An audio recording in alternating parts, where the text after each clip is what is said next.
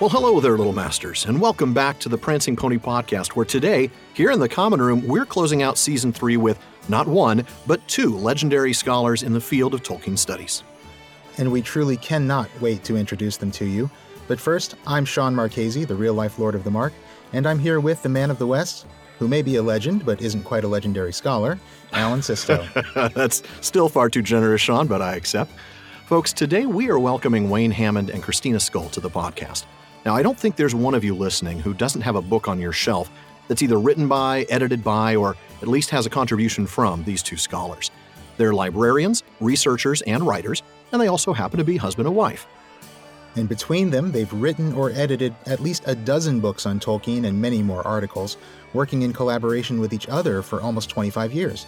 Their works include some of our favorites, such as The Lord of the Rings, A Reader's Companion, the J.R.R. Tolkien Companion and Guide, and a number of books showcasing Tolkien's art, such as J.R.R. Tolkien, Artist and Illustrator, The Art of the Hobbit, and The Art of the Lord of the Rings. And of course, they've also edited a number of Tolkien's works for publication, including Roverandom, Farmer Giles of Ham, and The Adventures of Tom Bombadil.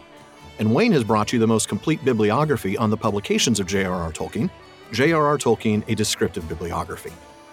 Their work has received numerous well-deserved accolades and awards, including 9 scholarship awards from the Mythopoeic Society between the two of them. Good heavens.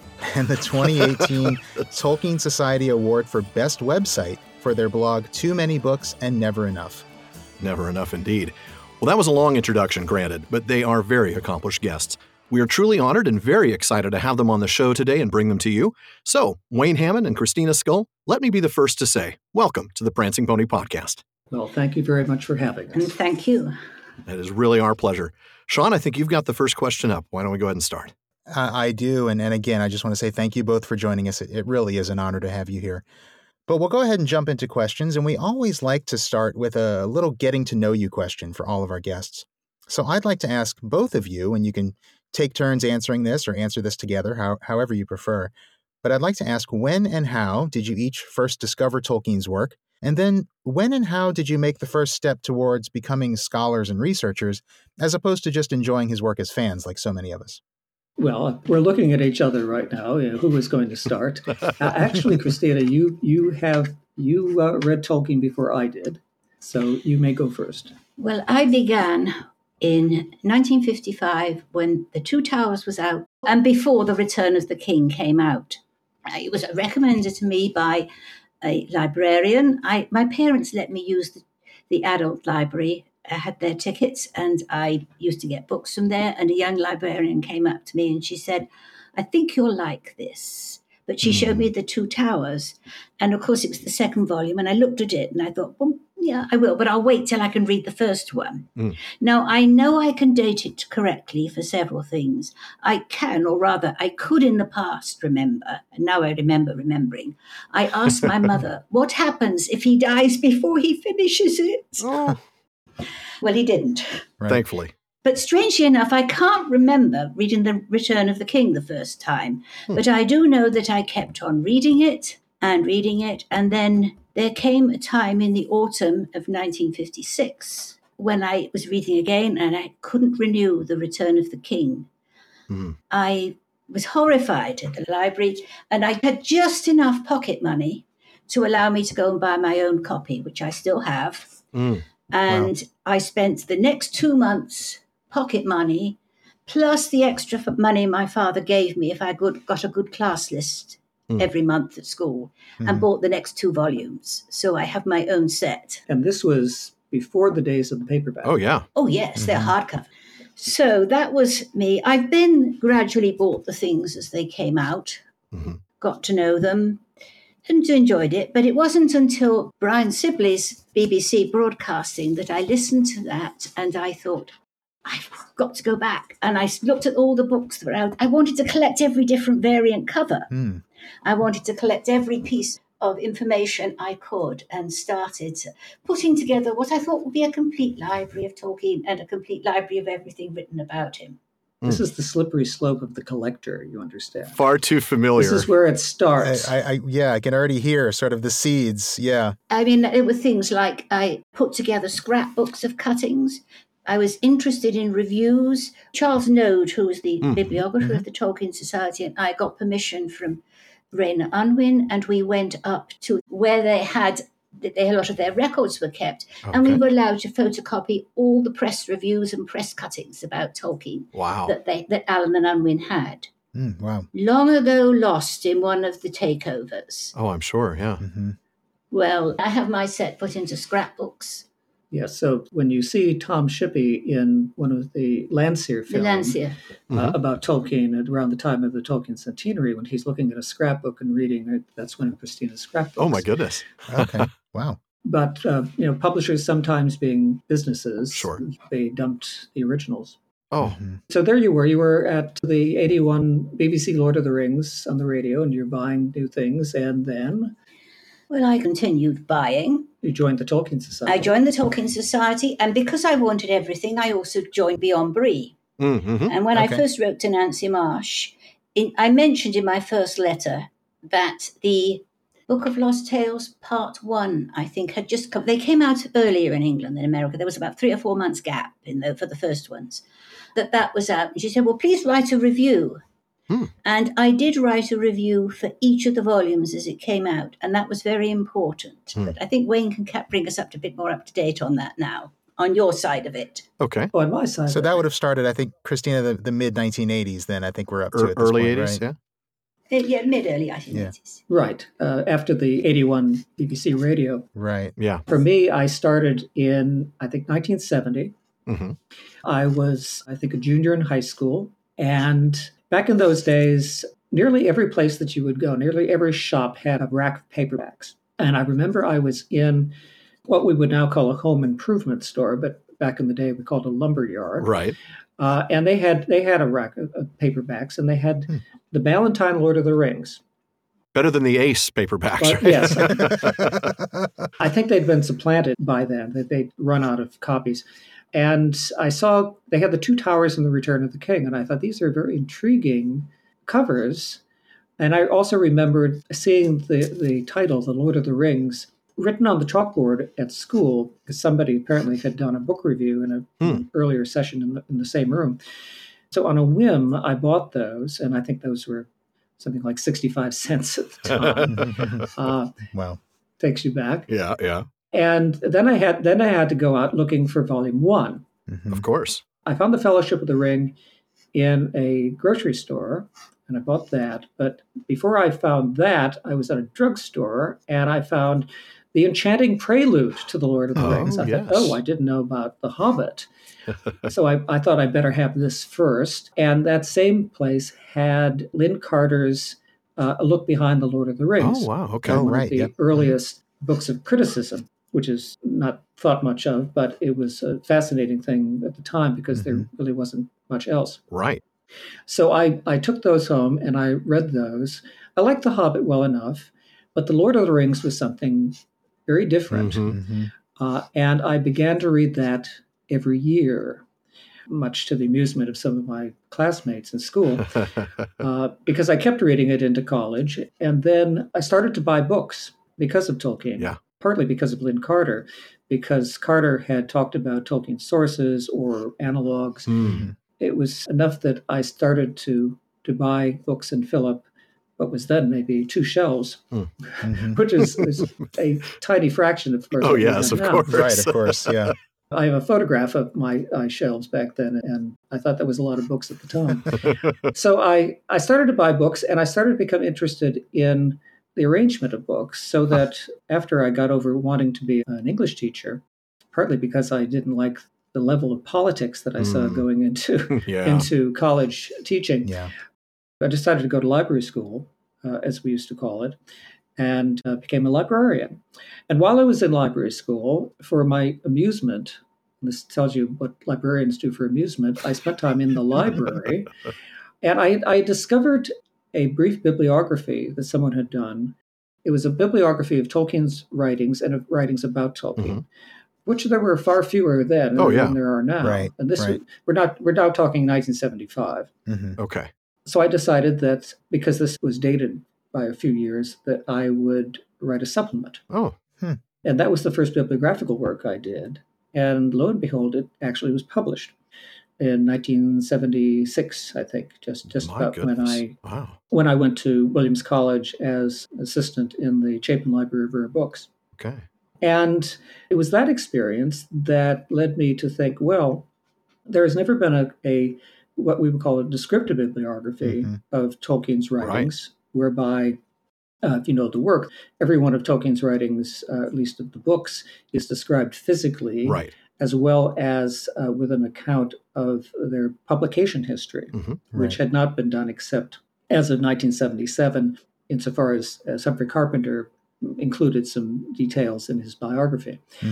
So I started to work on that, privately as a hobby.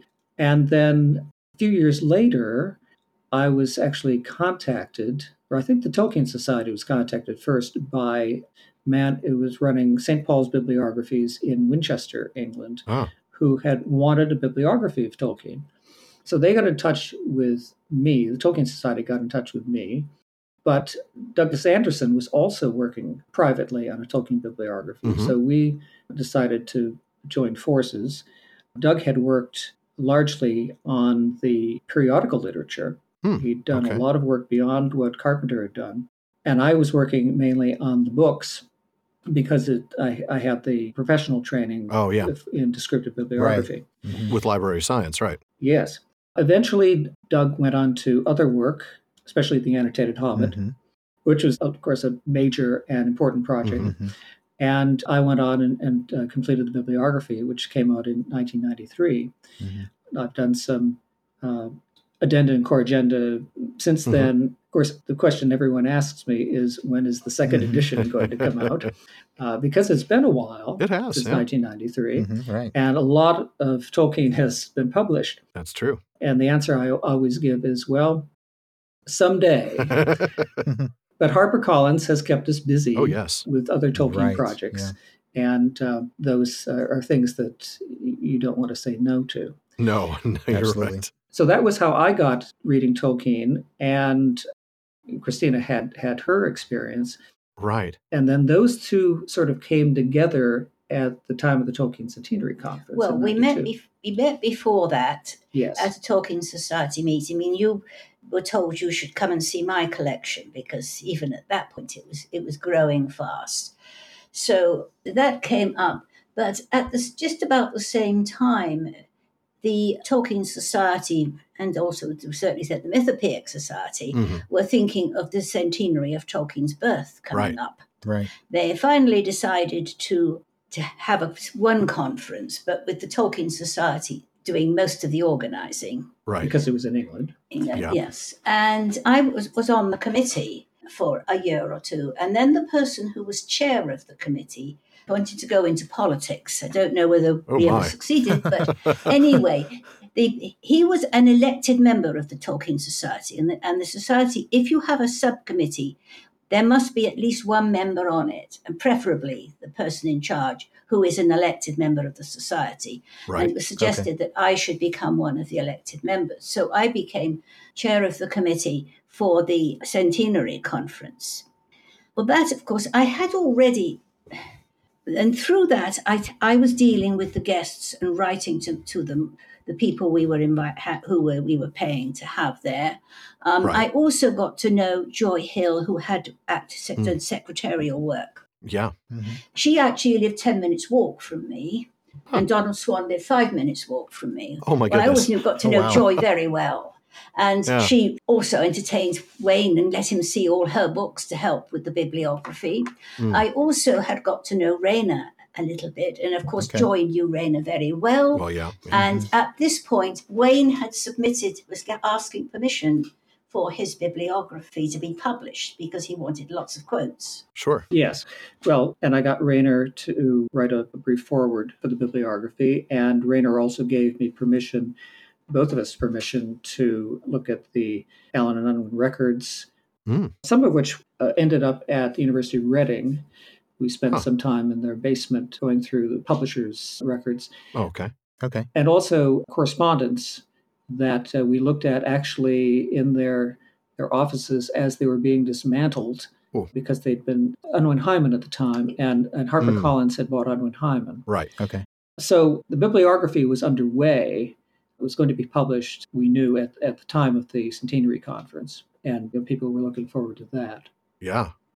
And as chairman for the Tolkien Society, I sat next to Christopher at the conference banquet. Oh. I'd also been in contact with him before because I had dealt with any correspondence with the guests I dealt with as the chair. Right. Okay. And just before the conference started, or on the same day rather, the earlier Bodleian exhibition done by Judith Priestman opened. Mm-hmm.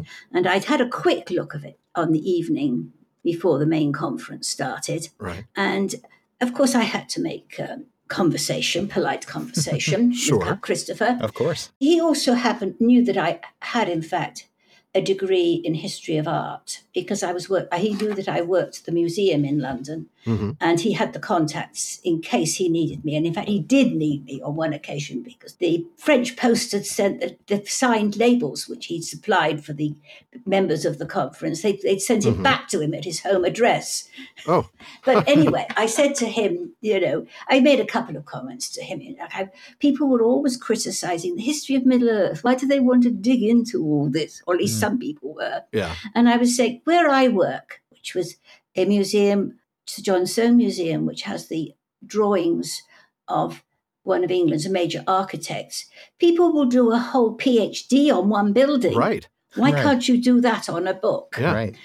And I made that comment. And then I also said I'd seen the exhibition quickly, and I just wished that they would have a book on the art. Yes. And he said, yes, I want that too. But he said, there's a problem. So the person who writes it has to know about art, but they also have to know about my father's writings Yeah. and understand Mhm. their relationship to the art. Absolutely. And then he stopped for a minute. Now, he knew about Wayne. He'd seen samples of Wayne's bibliography, Uh-huh. and he had seen all my reviews in Beyond Re of the history of Middle-earth, because he'd said to me that he'd read them. And he stopped for a Wow. minute, and he said to me, would you and Wayne be interested in writing such a book? Wow. I'm getting chills on behalf of you. in putting myself in that place, thinking what that must have been like. Oh, I goodness. sort of gulped. Yeah. Yeah. And it was far on into the banquet and tried not to slip under the table in shock. Right. Sure. We were engaged by that Oh, okay. time. Okay. Okay. And he knew about that. Yeah. So we thought, well, yes. Yes. Please. We will- How we quickly will do can I this. say yes? That's a question you say yes to. Absolutely. Can we get that into contract tonight? Well, we did have, of course, what we had to do was to submit Yes. a sort of synopsis or how we would go Yeah. about it for his Proposal. approval. Oh, of course. And it took a few months Mhm. because then they opened up, and the stuff that was closed, all the artwork which was not available for any, was open to Right. us to look Oh. at. Oh, how lovely that must have been. Have you seen either of the exhibitions? I've seen the Bodleian exhibition. I was there when I attended Oxenmoot in October. Well, I reckon that probably about 60 or 70% of the items there we'd actually held in our hands. Oh, Wow. I believe it because many of That's those I'd wonderful. seen in the various art books. I have all three of those, and Mhm. many of those I'd come to know very well from looking them in your From the works. books. Sure. Yeah. Yeah. But also, the other thing was when we were doing the companion and guide, Tolkien reused a lot of sheets of paper. Uh-huh. So we were going through everything at Marquette and all the available papers at the Bodley Yeah. that were not restricted, looking to see if he'd reused letters or Mm. invitations or anything else. And it's surprising what one gathered by Oh, I doing imagine that. it would be. Yes. So we had, it took us a few years to do Artist and Illustrator. We were Yeah. married in December of 1994, Mhm. and the book came out in 95, Autumn 95. autumn 95, when Christina moved to America, and has done pretty well. Yeah. Mhm. It actually, went from hardback into paperback and then back into hardback, hmm and then they had to reprint. They can still in print now. But it's not been superseded by our other two art No. books, Art of the Hobbit, Art of the Lord of the Rings, although we were limited as to how many pictures we could have in Artist and Illustrator, because we had a the publisher will figure how many pages at this size and this kind of book can we do, and how much is that going to cost exactly. versus how much we can legitimately charge for the book, Right. and then people will buy it. And there was only half in color. Yes. Right. But they did give us the thing that the color could be on any side, because often if they have color, oh yeah, they print color only on one side of a sheet, right? And then you have to think, well, what is going to be on this side? And what? Yeah. It reduces the cost. They only have to do it on one. The original Adventures of Tom Bombadil book from '62 is like that. Okay. Because Artist and Illustrator was successful, then the question was, well, what next? Right. And Rainer Unwin gave us a very good piece of advice. He said to us that, remember, because by this time he had stepped down he was no longer the head of the firm. Right. It was HarperCollins. He said, remember that a publisher needs you as much as you need the publisher. So put forward what you would like to do. Yeah. And we came up with, I don't know, about 8 or 10, I think, different ideas. Okay. But the most immediate thing that came up was Reverendum. Very good. Okay. Because it was a story that had not been published. Right. And there was some talk over the years of doing it, but it was felt that it really wasn't long enough to stand by itself. Tolkien had done a few pictures for it, but Right. it wasn't very. And publishers like to have something that's substantial or that seems substantial. Yeah. I think publishers had not yet at that time got to the point they are now, where they will put very little text on a page and bulk out the book just in the number of pages, which seems a sad waste of trees. It does, doesn't it? Yeah, it does. But they decided that, well, if we would write an introduction to Reverendum, that would flesh it out enough. And we said, well, this was done in the 1920s, and it has a certain amount of vocabulary that really needs notes. Now, publishers for a general audience generally do not like notes. No. So we said, well, let's design this, and we're not having footnote numbers or anything like this, but just put the notes in the back, and people can ignore them if they want. Right. They can ignore the introduction if they want, which many people do anyway. And this is what I call self-scholarship. You get the information in anyway. And they did that. Was that 98? Sounds about right. Yes. Yes, right. I think it was January 98. It was practically beginning of the year. Yeah. We did actually have 2 other suggestions. One of them, we said, looking ahead, of course, the annotated Hobbit had come out. There is the possibility of an annotated Lord of the Rings. And the 50th anniversary is getting close, but that's sort of for the future. But we really wanted and still want to do letters. An expanded edition of letters. That would be wonderful. There's a lot more letters out there. There are. Right. But David Braun, who's the person at HarperCollins and still is, he said, no, the estate don't want that. But he showed us HarperCollins had just published Hooper's Companion and Guide to C.S. Lewis. And he said, if you did a copy of something like this, it would allow you to bring much of the information in, perhaps more letters, and that would be good. So our first contract was Reverendum and would be followed by, and we knew that already that we would be doing this companion and guide, but we could work on both at the same time, and we did actually. So, Wayne, Christina, you both have been working in the field of Tolkien studies for nearly 30 years now, probably a little bit longer based on your answer just now. How do you believe the field has changed in that time? Oh. Well, it used to be so much easier keeping up with other people, because if you got one book a year, you were lucky. Maybe only one every 2 years. Now, trying to keep up with the amount of stuff coming in.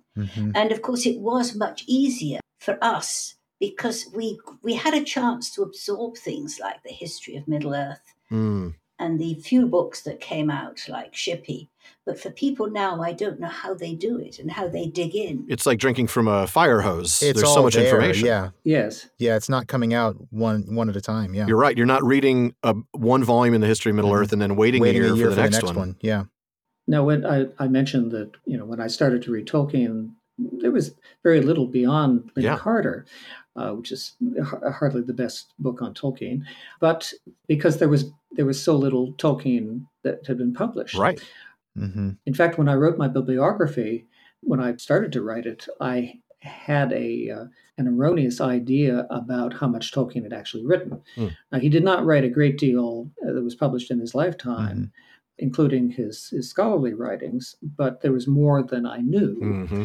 And so much that came out in periodical literature. Nor was I aware, doing a descriptive bibliography, of how many variations there were in different editions or printings of his various books. Right. I had to deal with that. But in terms of anything in formal Tolkien studies, it was a much easier time because there was so much less to deal with.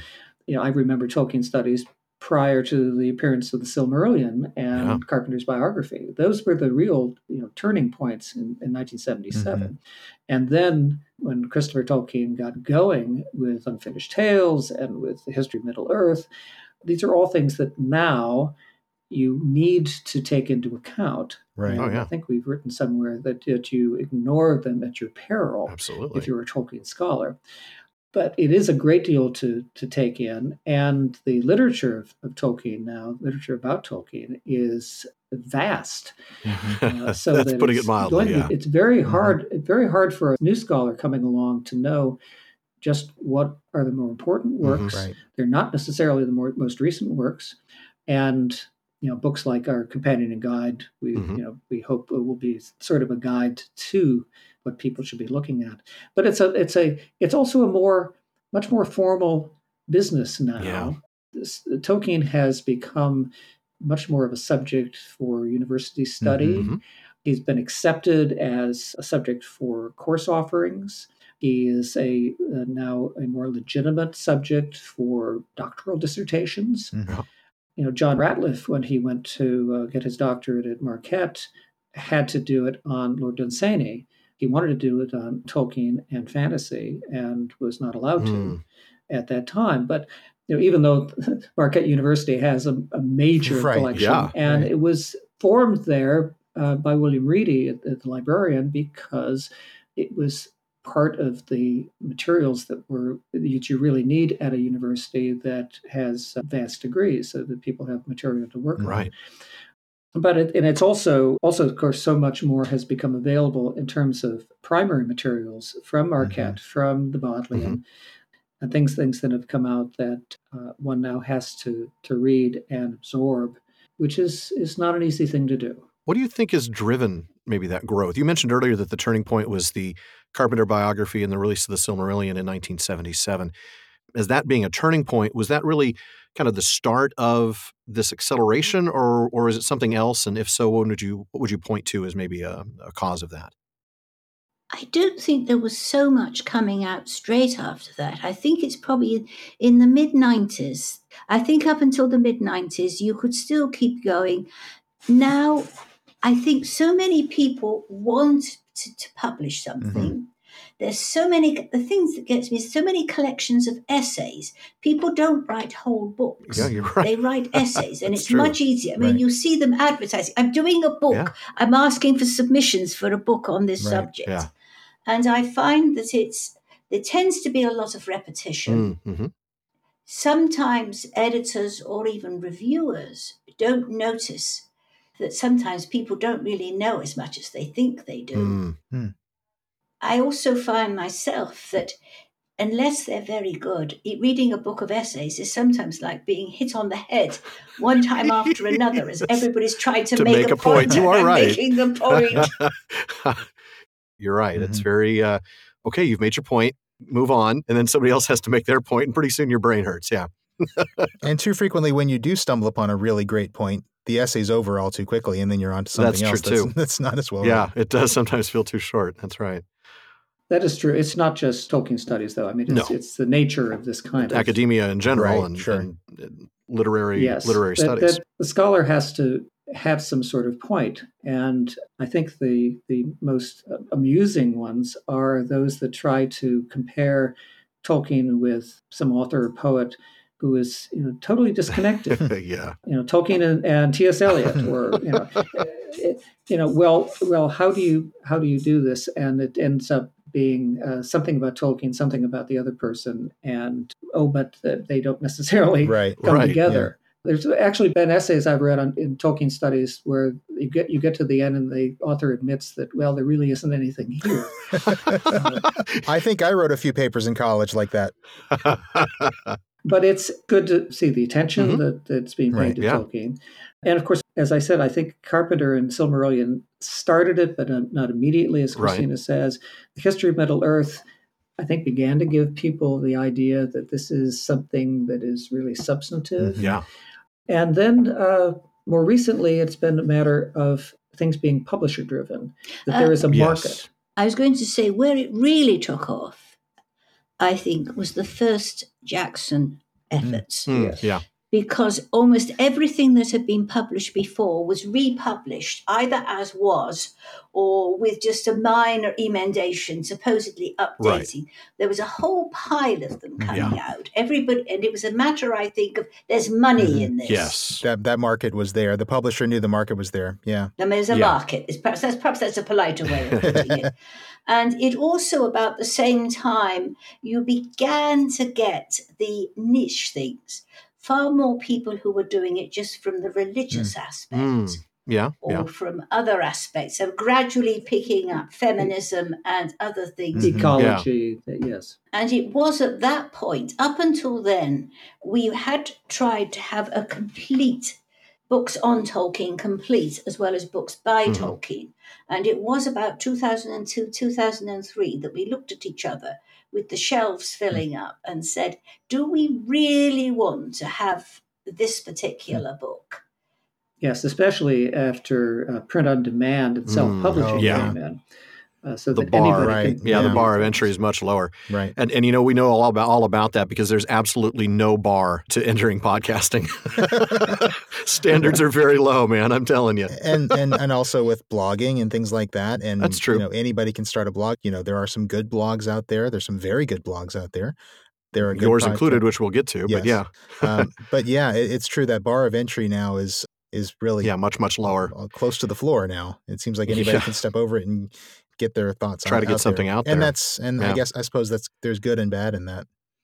Yeah, you just have to have a little more discernment as you look through all the various materials. Yeah, but you're right, because now that piles in so much stuff for the reader and the scholar and the fan to look at and to try to determine what's worth my time. And that's where something like your companion guide really come into play, because you reference so many other works that it really helps. I think you mentioned this, Wayne, that you're hoping that serves as a guide, a roadmap for folks as they look to pull together other books, other works to study. So and the reader's companion as well, just like the annotated Hobbit.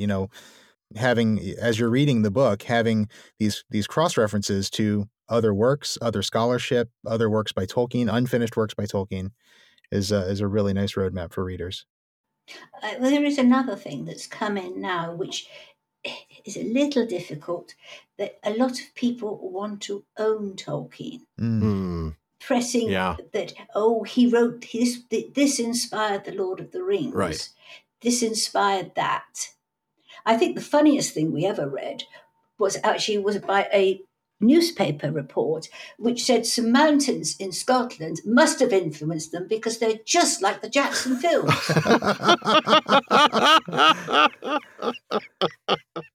Oh my goodness, that's quite silly indeed. But, it's a sort of, and strangely enough, even places which have good connections, Birmingham, Stonyhurst, want more than they've got sometimes, not all.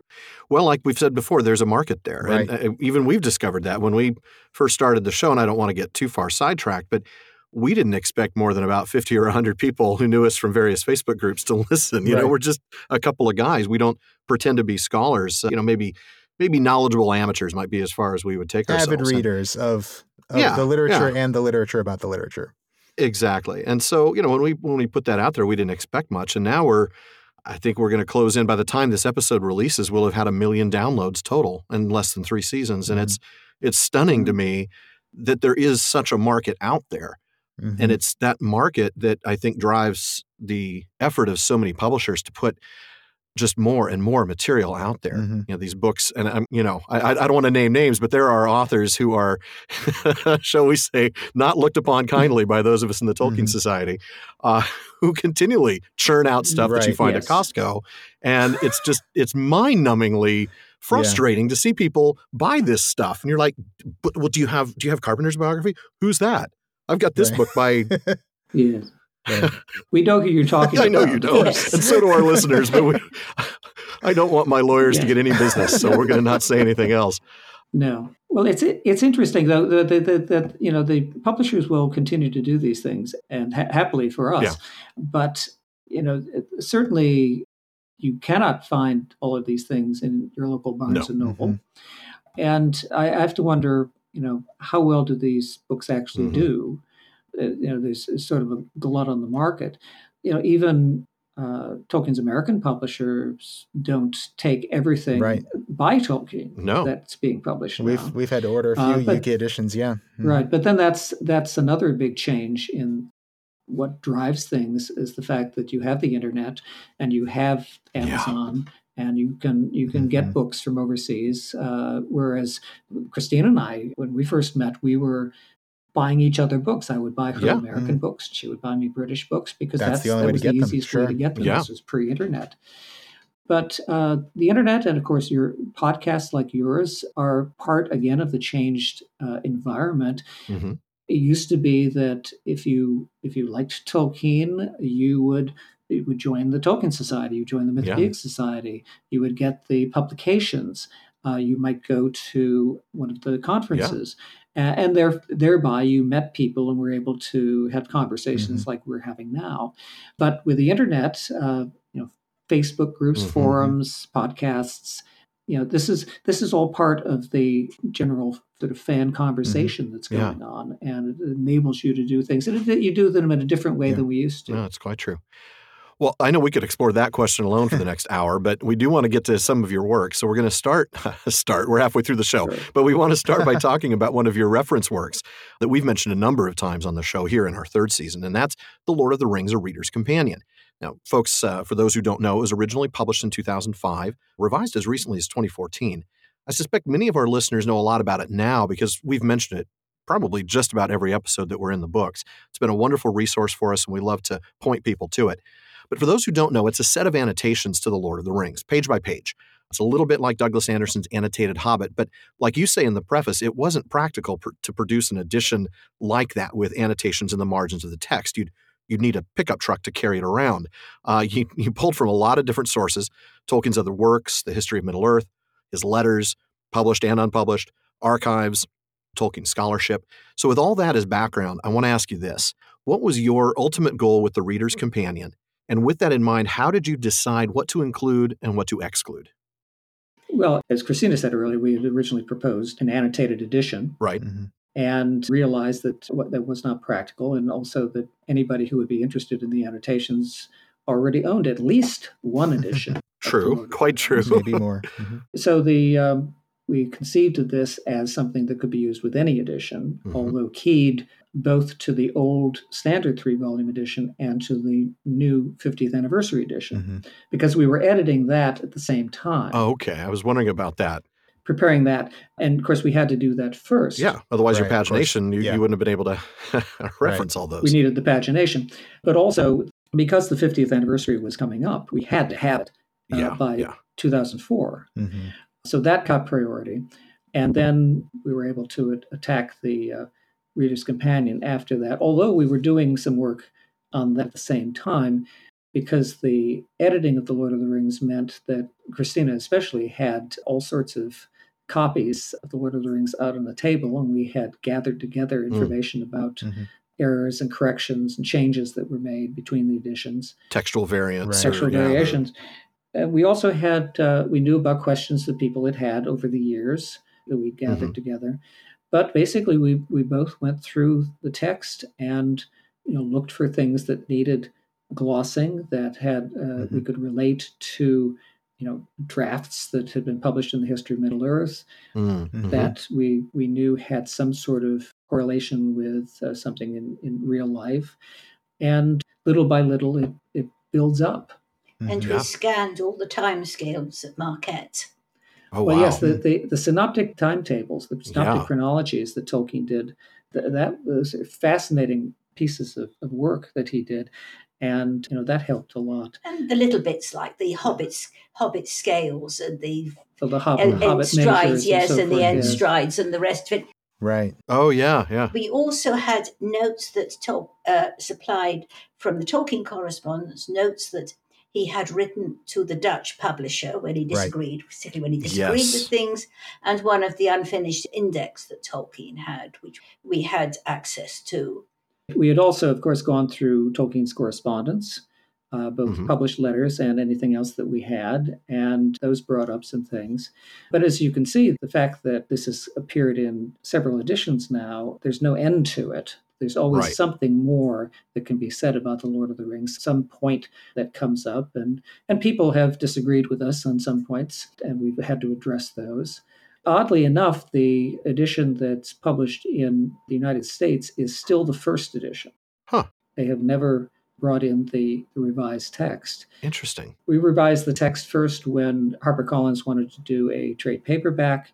We were able to do some changes there, and then a revised hardback came in, which was a lot of fun to do because they had it printed by a printer who was no longer in business, and the printer had the files for that. Oh. So we needed to sort of recreate things from what it was. Re-engineer. Well, and the fact that we were making some changes on pages, but we didn't want to make too many changes because we didn't want to have to redo the index and all of the internal cross-references. I actually had to reconstruct, I think it was 100 pages for the new edition. Oh, my goodness. Fortunately, I'm also a typographer and book designer, so I can do that. But, it was a little bit more labor intensive than just adding a few things. Because by then we had put Addenda and Corrigenda online, and we still do. Right. Which is, of course, one of the great things about the web environment we live in now, that we can do things like that. Right. Well, I'd like to spend some time talking about one of the other writings by Tolkien that you included in the Reader's Companion, and that's the nomenclature of The Lord of the Rings. One of my favorite resources, and I want to thank you for putting it out there. And our listeners have heard us refer to it a number of times. It's the guide that Tolkien himself prepared to help translators attempting to translate his work. It gives definitions and etymologies for some of the names of people and places in the book. We've referenced it a number of times because we are very big word nerds here at the Prancing Pony Podcast. That we are. Now, in the preface, you say that Tolkien had actually started working on a glossary index for The Lord of the Rings, which he never finished. And then this nomenclature document is the closest thing we've got to that. I'd like to get your thoughts on why an etymological glossary of this kind is so important for Tolkien's work, more so than for many other authors that are out there. We're looking at each other. I'm just trying to get my mind around it because there was some problem with all this. Yes, that's why I'm leaving it to you, because you've got it in mind.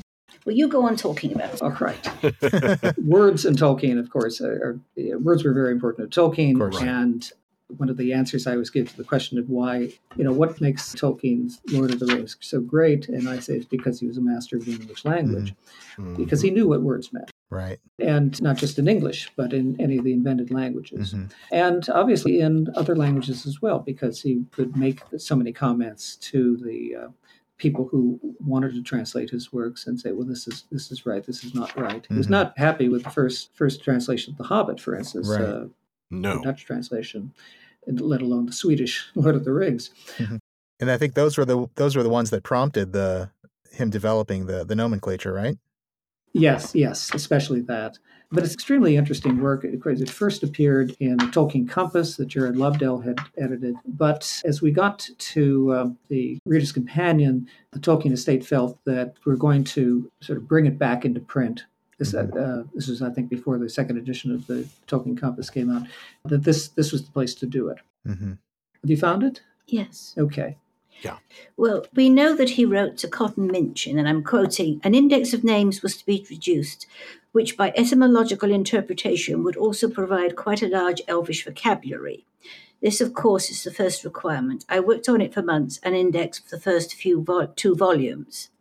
Now, that has actually been, we asked Christopher for the unfinished index, and we thought what he sent us was that. Now, I think my explanation on page 726 of the updated Companion and Guide, I'll have to read that out. When we came to write The Lord of the Rings, A Reader's Companion, we asked to see a copy of the Index of Names and Strange Words, but were sent instead the rough index of place names, which are also referred to in the correspondence. And although we recognize that the latter was not etymological and dealt with all 3 volumes rather than only the first 2, nevertheless we confused one index with the other and then compounded the confusion by calling the index of place names the unfinished index, as if it were the one Tolkien referred to in his letter to Cotton Minchin. Not until the publication of words, phrases, and passages in various tongues in The Lord of the Rings in Palmer de Lambert 17 did we understand our error and the circumstances that led to it. Even so, the document we were sent served our purpose best, as Christopher Tolkien had already provided etymological information from the Index of Names in the History of Middle-earth. Oops.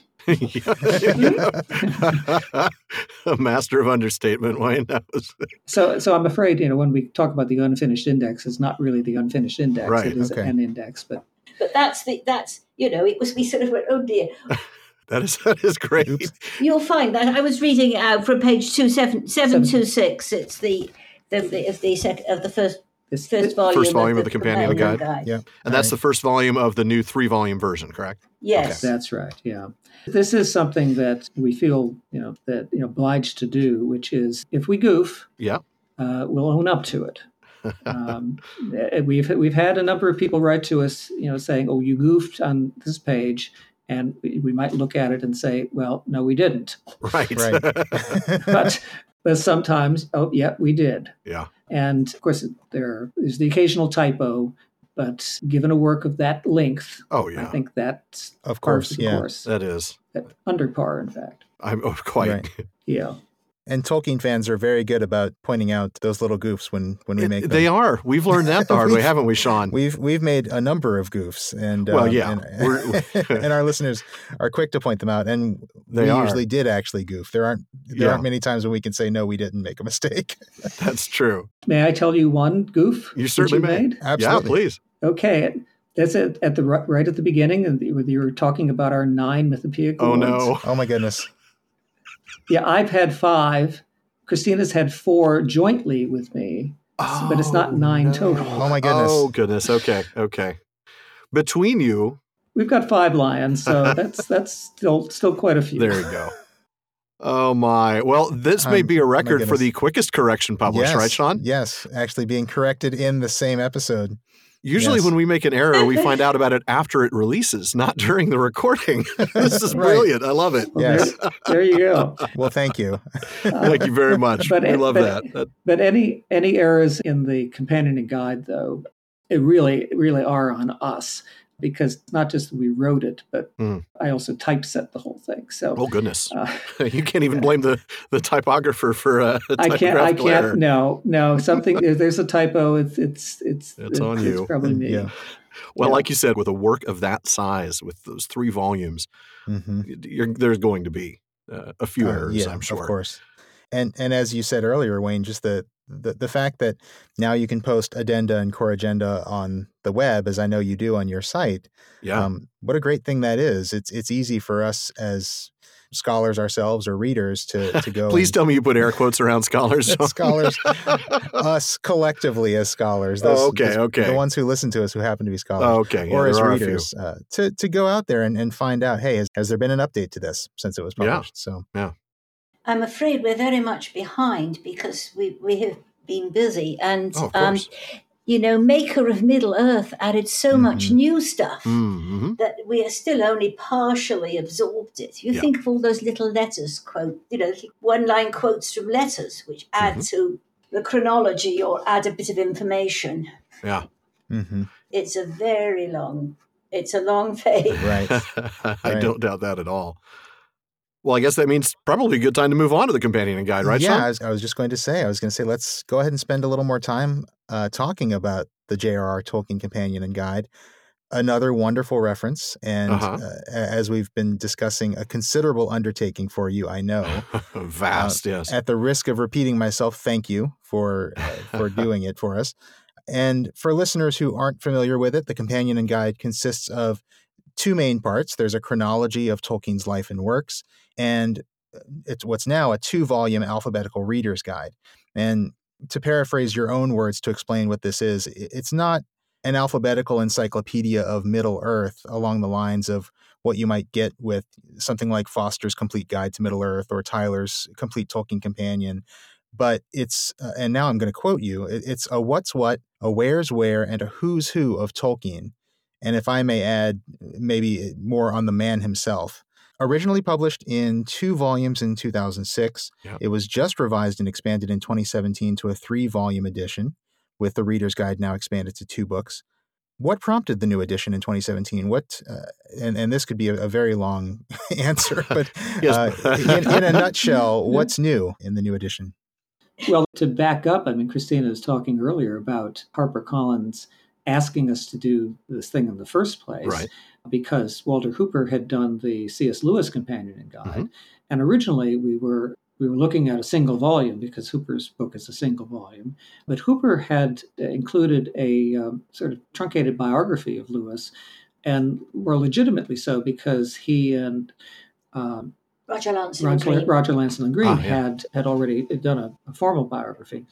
We thought, well, if we did a biography of Tolkien like that, it would really just be sort of potting Carpenter. Mm. So we decided, well, let's do a chronology, and then we could just bring in the relevant facts and not have to worry about interpreting things Right. too much. And we started gathering the facts, and it grew and it grew. And we spent a lot of time in libraries and archives and looked at every scrap of manuscript that we could get our hands on, Yeah. every letter that we could find. And eventually we had so much chronology material that we said something to HarperCollins, and they said, well, let's make that 2 volumes then, Mm-hmm. which was very good of them. Mm-hmm. Yes. And then that came out in a nice package. Yeah. And we thought, well, that will be that, because it sold. But I think our books tend to sell steadily, Right. Mm-hmm. if not spectacularly, which is good. Mm-hmm. It's the kind of books we like to write, Right. Mm-hmm. Sure. because they're the ones that are the most valuable. But we were over in London. Was it Spring 2016? Spring of 2016, and we visited HarperCollins, and much to our surprise, they said, well, we've sold out of the Companion and Guide. Wow. We thought, well, okay, that's that then. Well, we'd like a new edition. Not a new printing, an entirely new edition. Okay. Right. Right. They thought, well, they didn't want to just correct a printing, because we'd had a lot of addenda and corrigenda Sure. Mhm. Right. Sure. online by that time, and they said, well, how much more do you think you would do? And I think we must have estimated something like at least 100 pages. Well, we knew also that the first 2 volumes, they were the absolute extent. We couldn't have added a page more. They were at the... That is true. Yeah. We had an absolute page count on Right. this, Okay. and one was certainly at the limit. So yeah, it had to go to 3 volumes, and then the question was, well, how do you make them Right. more or less, equal, if for the sake of Right. things?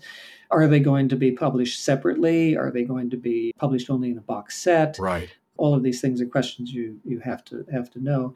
But of course, as we were working on that, more and more information came out. We thought of various articles that we hadn't put in the first edition that we thought really needed to go in. Things that you maybe had to cut because of that hard page limit, right? Yes, but we didn't cut a great deal. Okay.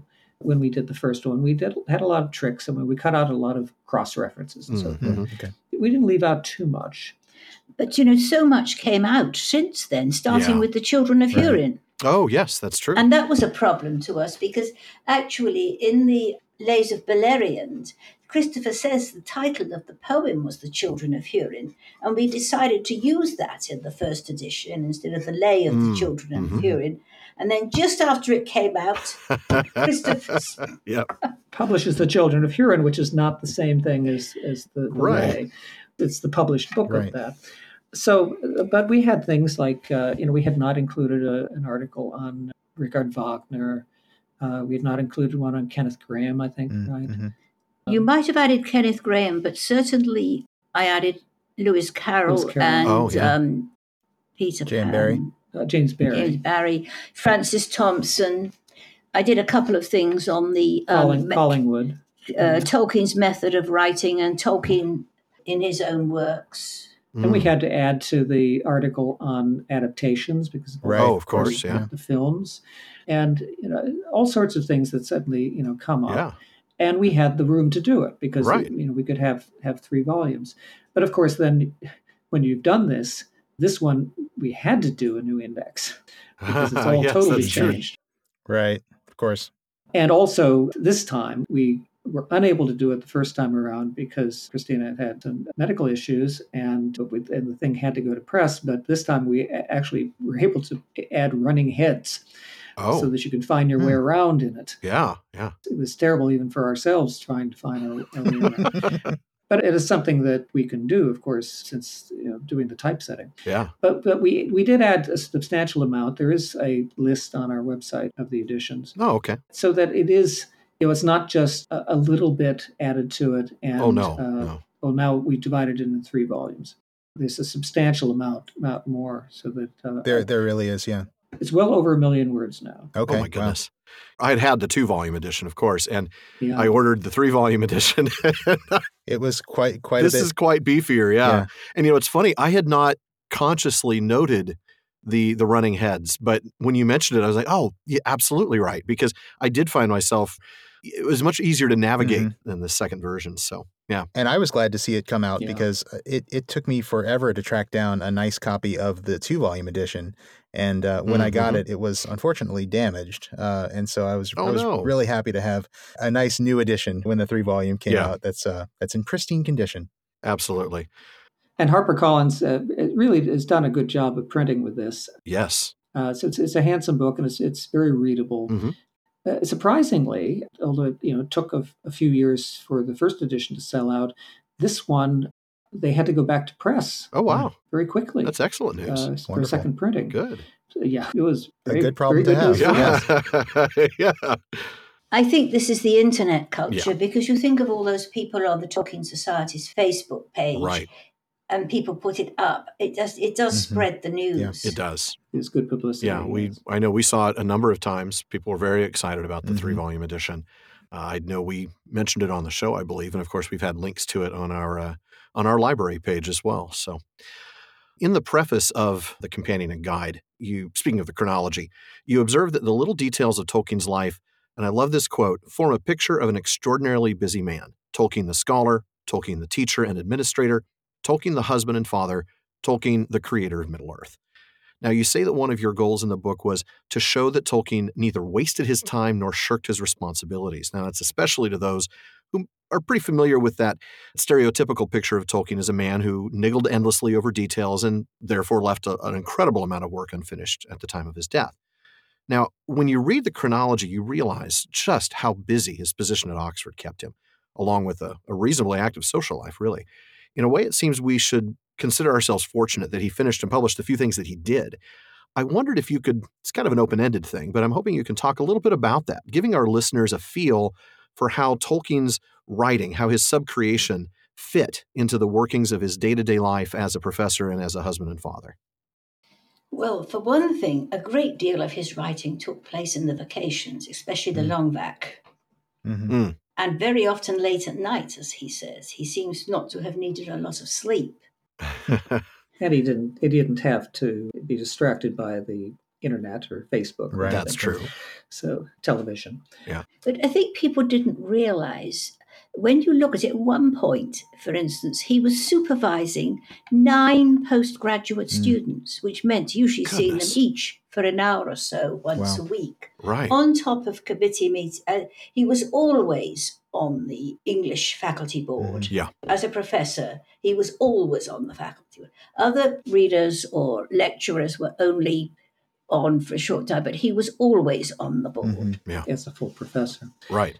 We had the question early on in writing the companion and guide, do you really need to include all of those meetings and all of those things regarding Oxford? And our reply was, this was his life. Yeah. This was what he did day to day. And you need to know that, to certainly defend Tolkien against the charges that he shirked his job. And it was just out in Middle Earth and writing his fantasy fiction. And that's why he didn't get things done. He had a lot of administrative duties, and this was the way it was at Oxford, without the help that professors will often have now, in terms of administrative assistants or secretaries in the department or so forth. Tolkien didn't have that. He gave more lectures than he was required to do. He was on all of these committees. This is what paid the bills. True. It was also his primary life.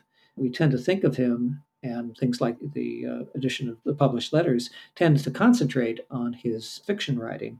Sure. But he was, he did not shirk his duties by any means. No.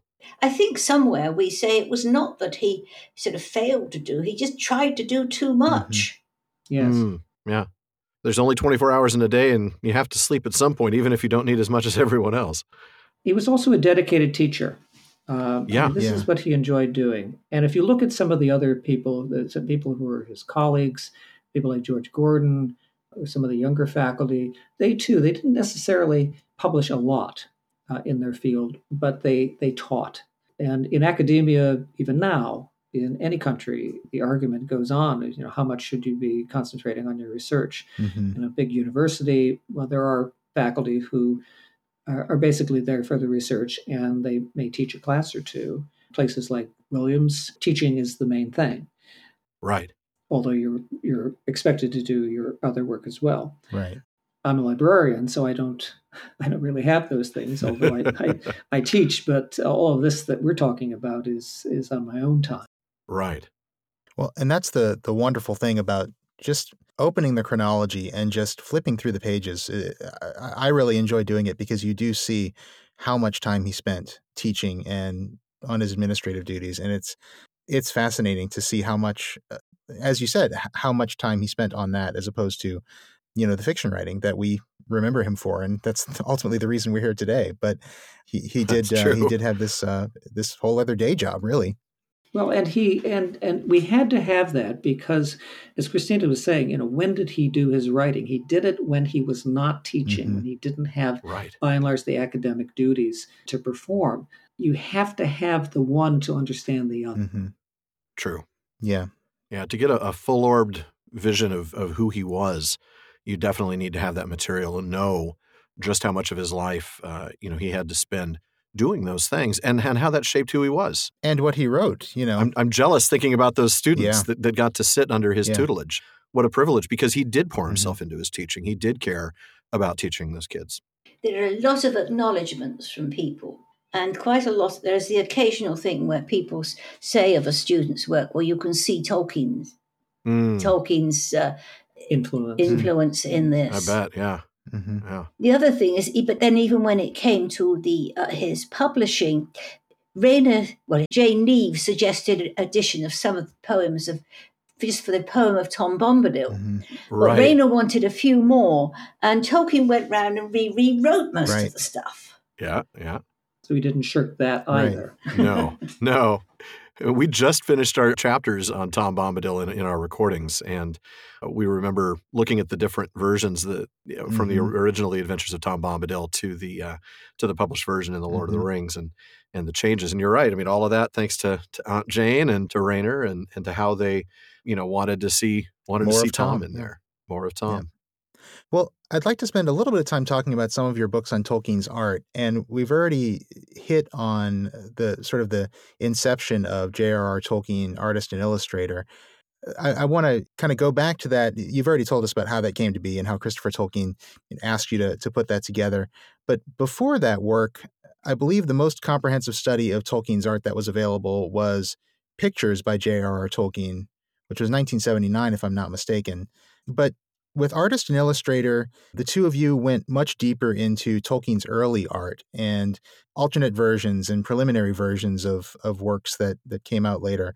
Talk us through a little bit of that and why that approach sort of appealed to you. It almost seems to me as I don't want to put, words in your mouth or anything, but it almost seems to me as sort of the history of Middle-earth version of Tolkien as an artist, showing these different versions. But I'm curious what your thoughts are on that approach. I think one should start actually with pictures, which really was based, well, for a long time, Rayner and others wanted to add extra to Tolkien, and they had the calendars. People wanted calendars. There had been a lot of calendars with art on Tolkien, but not by Tolkien. Right. We're thinking of the Hildebrands and Sweet and a few others. And then they started putting out ones with art, with Tolkien's own art, but they tended to be blown right up. The pictures, bigger than they were. And if you see the originals now, you'll realize that they were bigger, but also not all that well reproduced. But they wanted to do a book on Tolkien's art. And I think Christopher, they didn't even re-originate the art for the pictures. They just used it from the calendars. And obviously, it was a stopgap. I think Christopher himself felt that it was a stopgap to what was done. It was. Okay. Yeah, he certainly felt that. I think that was told to us, but it was the best they could do at the time. I think it was the Tolkien calendars with Tolkien's own art came out, and then the yes, they were 73, 74. Yeah, then you had Tim Kirk, and you had the Hildebrands much later. Right. But the pictures was just a collection of the calendar art. And when we started looking at the art, we were astonished to find how small many of the pictures actually were in the original. So when we did Artist and Illustrator, we made the case that you really shouldn't blow them up because it doesn't do them any good. But, not necessarily actual size. Sometimes the things had to be shrunk. But it was a discovery that we had to make. And we didn't want to do another pictures, and they didn't want to have another pictures. They wanted to have something that was really about Tolkien as an artist. That he was an artist. He wasn't just somebody playing around. No. And the Tolkien estate, Christopher Tolkien wanted this aspect of his father's life to be brought out as much as being a writer was brought out. But having done Artist and Illustrator, we knew that there were more things. There were, of course, many pictures that we couldn't put in the book because of space. And then, it was great to have the opportunity to do the other two art books, The Art of the Hobbit, The Art of the Lord of the Rings, because we could bring in everything that at least that we knew about. We didn't ask for those. We were just asked to do them. They sort of arrived by email. Okay. Yes. Are you interested in? Yes, please. The answer is always yes, sure. right? I mean, if the estate or HarperCollins reaches out to you, you say yes. I've always thought that some of Tolkien's art is very fine. And I think the recent Bodley and Morgan exhibitions have really made people aware of him as an artist. Yes. We were aware of it. We did our best in Artist and Illustrator for this. But I think people have been really stunned. They didn't expect how he's... And when you saw how big they blew them up to sort of 6-7 foot tall and how well they stood up to the... The watercolors certainly are marvelous, and they do hold up very well. We were astonished ourselves when we came to do The Art of the Lord of the Rings. The Bodleian Library sent us electronic files of all of the pictures because, again, I was actually putting the thing together in the computer. Right. And, of course, those are great because they were new pictures. They were high definition.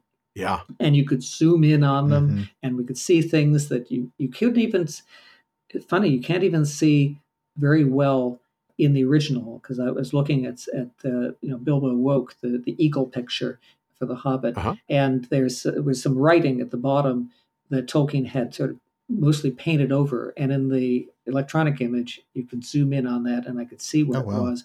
But just looking at it at the Morgan, it's really hard to see. Yeah. But what really surprised us when we came to do The Art of the Lord of the Rings and got the electronic files for that was all of the maps that we'd never seen before, that we never even knew existed. That's actually my very next question, so I'm going to actually cut you off and start another question because the maps deserve their own. Well, great minds. Yeah. Well, since Artist and Illustrator, you've continued to shed light on Tolkien's work as a visual artist with the art books that you just talked about, The Art of the Hobbit and The Art of the Lord of the Rings. In the introduction to the latter of those two, which was just published in 2015, you say, "It is only right to consider Tolkien's cartography as art, no less than the other products of his pen or brush." We recently talked about the maps on an episode. I think we were talking about examples of cartography that I saw at the Bodleian Library last year. And we, of course, acknowledge that it's primarily Christopher's maps that readers are familiar with from the published books. Mm-hmm. Can you shed a little more light on Tolkien's cartography skills for our listeners and let them know where they might find some of his work instead of the more familiar maps that we know from Christopher and others, like Karen von Stad's Atlas, for example? Of course, the Hobbit maps are his. Yes. Mm-hmm.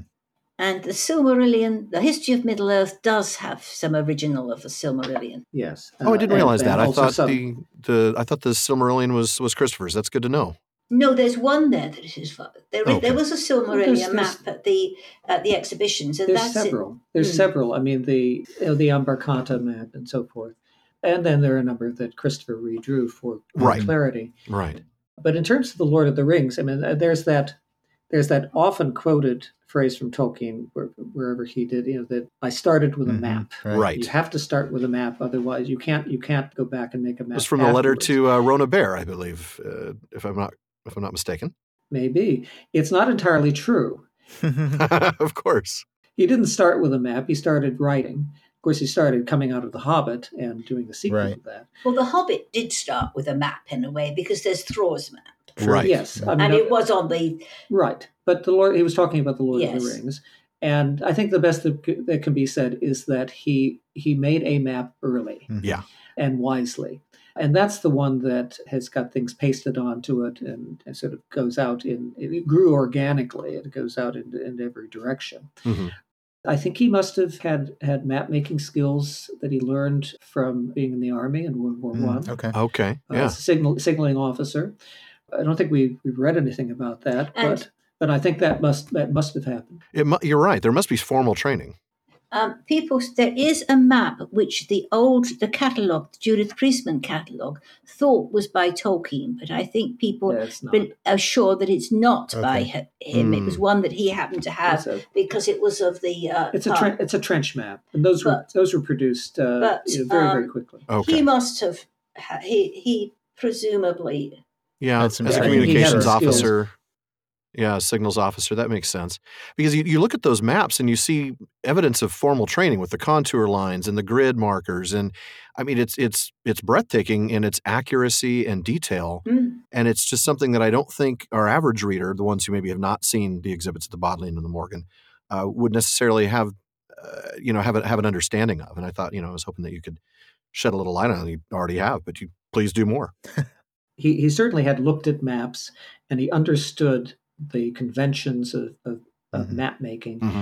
But what's interesting, of course, is that he was making a map of a place that doesn't really exist. Yeah. So it was all out of his imagination, and he would set things down and he would revise it as the story developed. And then you had successive maps. And of course, you had the maps of the smaller areas like the Shire and the surrounding territories that he would do. And of course, in our book, we publish all of them that we know about, or that have survived anyway. And you can see how those develop. And sometimes the story is different in the map, and sometimes it's the same. Mm-hmm. But it was something that we wanted to do in Artist and Illustrator, but we ran out of space. Yeah. And something had to give. So that we're very happy to be able to deal with the maps in Art of the Lord of the Rings. Mm-hmm. I'm glad you did too. Is, he does say somewhere that he never made people travel further in a day than it would have been physically possible. Right. And there's all that thing with the Hobbit strides and the Drent strides and the rest of it, that he certainly would have known from marching how far the army could go in a day. Mm-hmm. And it's in one of the letters. Yeah. And this would have been something that would have affected his maps. He would always be looking, could they have got that far? Right. Whether it was on foot or whether it's on horseback, whether it's a large group of people, small group of people. Yes. Right. Yeah. Somebody's injured, like after Weathertop, that kind of thing. Yeah. Correct. This is something that isn't always appreciated with Tolkien's writing, is that although he was writing fantasy fiction, he was writing about a world as if it could exist.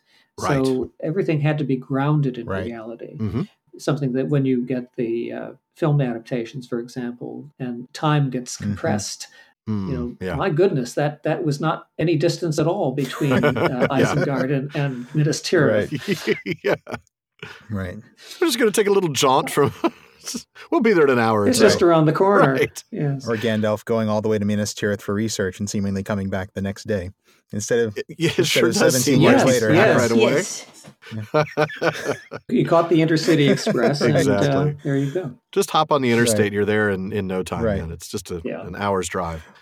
Well, I'd like to ask one more question about the exhibitions, because I did not make it to the Bodleian and I have not made it to the Morgan, but I do have the catalog and I've perused that pretty closely. And I want to ask you a little bit about one of Tolkien's own comments about his artistic ability that comes up in letter number 13 to C.A. Firth. This is where he called some of his own illustrations for The Hobbit amateurish. And it's very striking to me that, Tolkien had this opinion of his own artistic ability. As we've been talking about, he was an artist. He was not just many people of his time, as I think you say in your essay in that catalog, that many turn of the 20th century English men and women took up drawing casually, but Tolkien was one of the rare few who was really good at it. He was not good at figures. Yeah. That's true. No, you're right. I think he realized that he was not good at figures. Yeah. He could actually, sometimes, because the ones he uses, in the Christmas letters are stylized. Right. They're for children almost. Yeah. And they work. They do. And he's much better at landscapes. Yeah. It's true. And you can even see that in how he scales the landscape and the figures. I'm thinking the of Mirkwood picture, or the Tower the one Nafuin. that's Tower Nafuin and Mirkwood, the one that kind of serves dual purpose, and you can barely spot the elves in that image because they're so tiny compared to the rest of the drawing. Right. And you're right. It's even Bilbo comes to the huts of the Raft Elves. There's tiny Bilbo on a barrel. And that landscape is this beautiful. massive landscape. And it's gorgeous. The most iconic images we've seen. I wonder, is that why he didn't think much of himself as an artist, because he wasn't very good at figures? Well, that may have entered into it. We don't have any direct quote on that. He was certainly better than he let on. Mm-hmm. He was modest in terms of his art. And in other things as well. But I think the real issue was that he was always drawing for himself or for his children. He was always working for a sympathetic sort of at-home audience.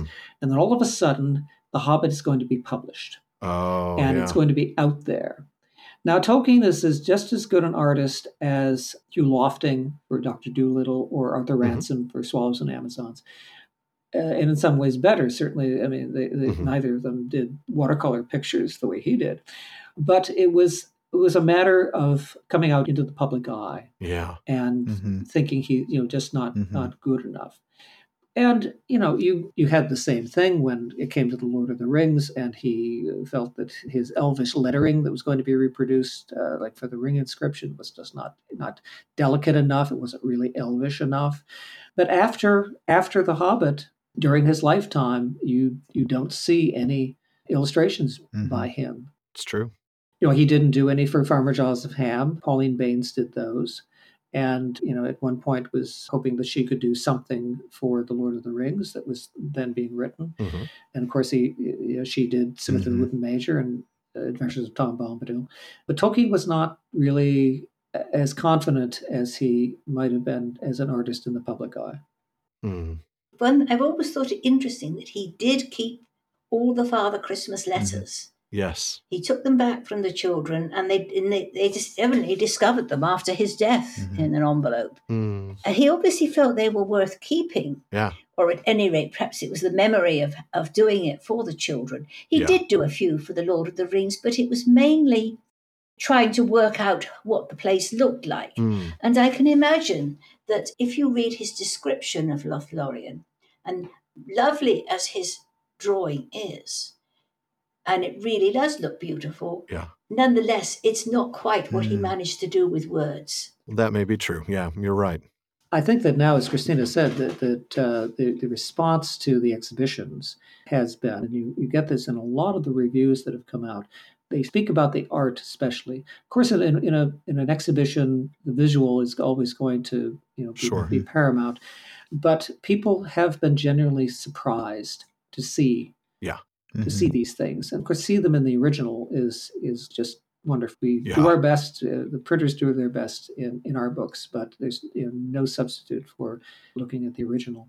That is true. And then buying our books. Yes, absolutely. Absolutely. We have recommended those art books repeatedly, and we'll continue to do so. They're phenomenal. But yeah, seeing them in person, I ended up at the exhibit 3 different times during the 5 days that I was in England. I just couldn't help it.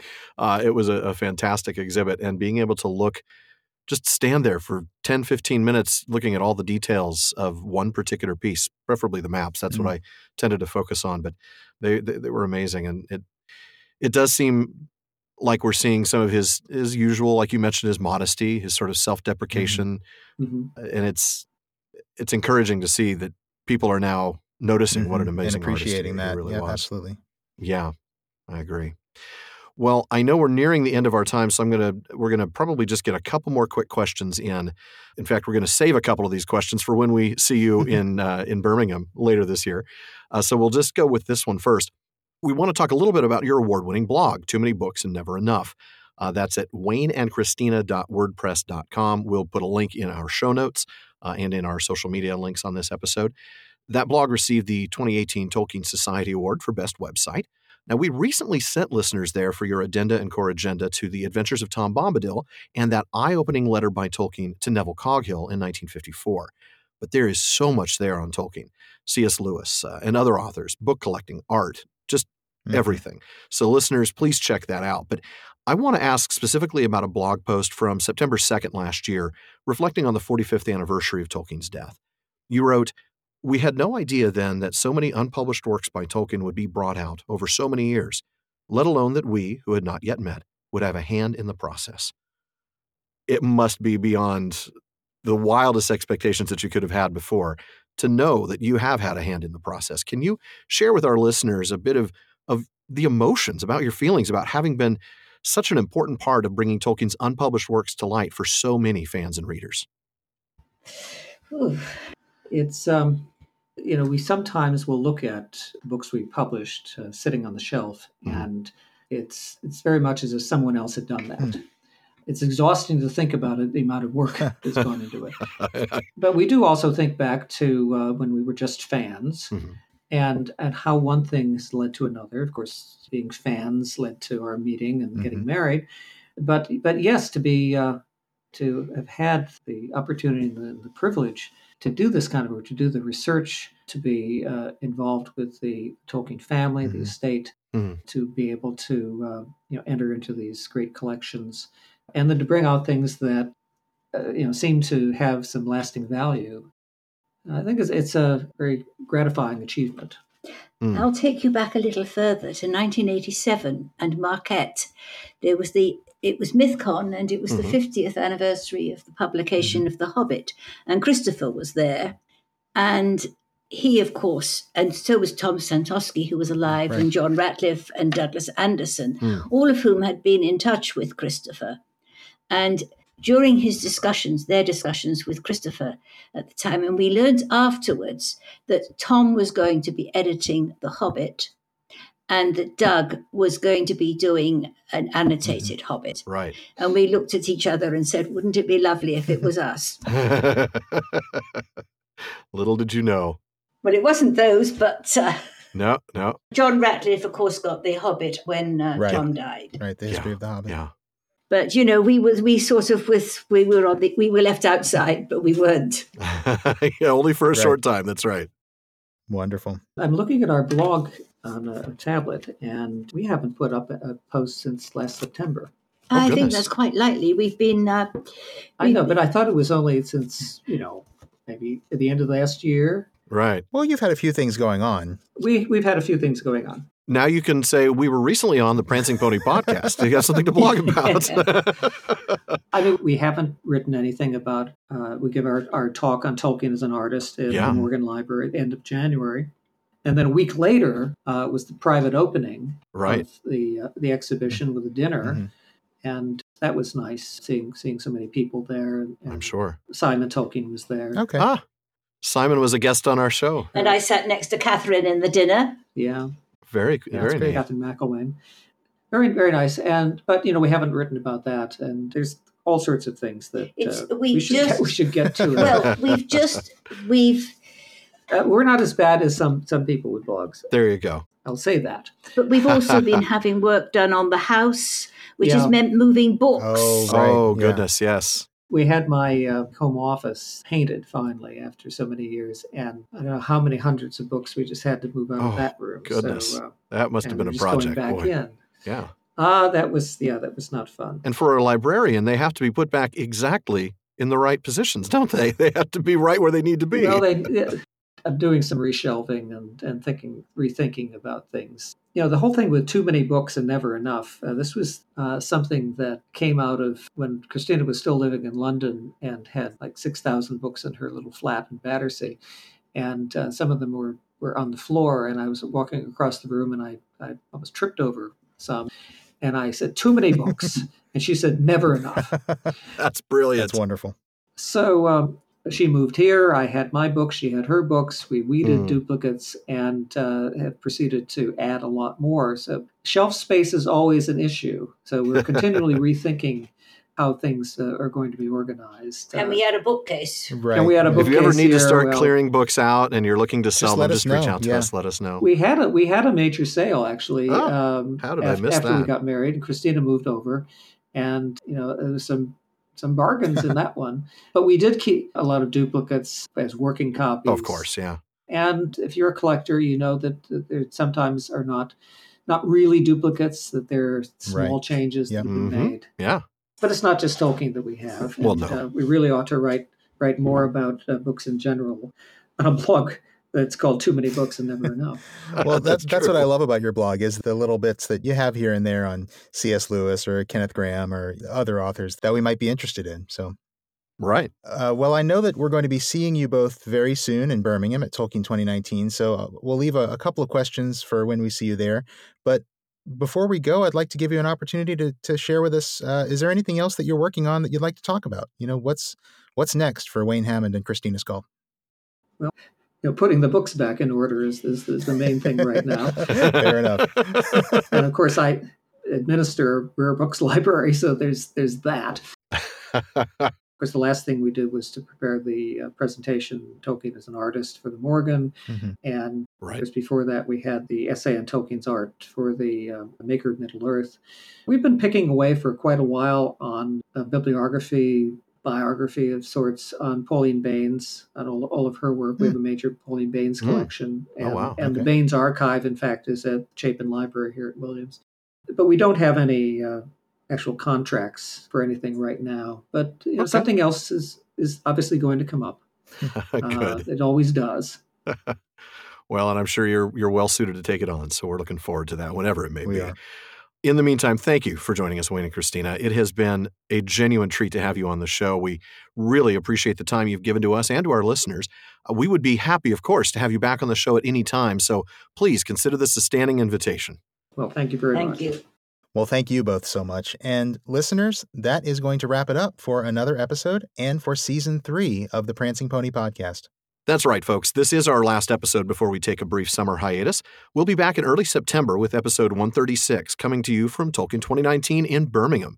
And as we mentioned earlier, Wayne and Christina will be joining us then as well, albeit for a much shorter segment. Now, while we are off, we are still going to be around on social media. Barliman will still be bringing us the mail, and most importantly, we will still be working on getting ready for Season 4 and Book 2 of The Lord of the Rings. That's right. Now, even Sean and I need a small break once in a while, even if it's mostly from each other. Yeah, there is that. Yeah. So listeners, if you have any questions, just let us know on social media. We'll still be around, or by emailing barliman@theprancingponypodcast.com. Now, as always, we want to remind you about the Fellowship of the Podcast. That's our family of supporters at Patreon. If you'd like to see how we're doing towards our Patreon goals, you can see those at patreon.com/prancingponypod. And if you're looking for a new Tolkien book, check out the official library pages at our website, theprancingponypodcast.com, where we've put together a set of links for our listeners to all the books we've ever mentioned on the show, Tolkien and this is probably otherwise. where I should recommend. Yeah, go ahead, yeah. And I should probably recommend at this point any of the works by our current guests today. We shall have many of those links up for you. Yep, exactly where I was going with that, Alan. You read my mind. Yep.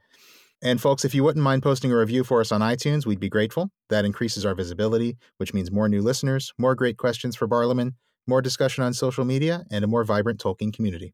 And speaking of social media, it's also helpful if you share us. Facebook, Twitter, Reddit, wherever there are Tolkien fans, please let them know about us. Well, folks, that wraps it up for another episode of the Prancing Pony Podcast. Thanks again for listening, and thank you for making our common room on Facebook such a fun place to spend time. We want all of you to be a part of this conversation, and it does not stop when the episode ends. You can see the comments, questions, corrections, and more on Facebook at the Prancing Pony Podcast, on Twitter at Prancing Pony Pod, and on Instagram at Prancing Pony Pod.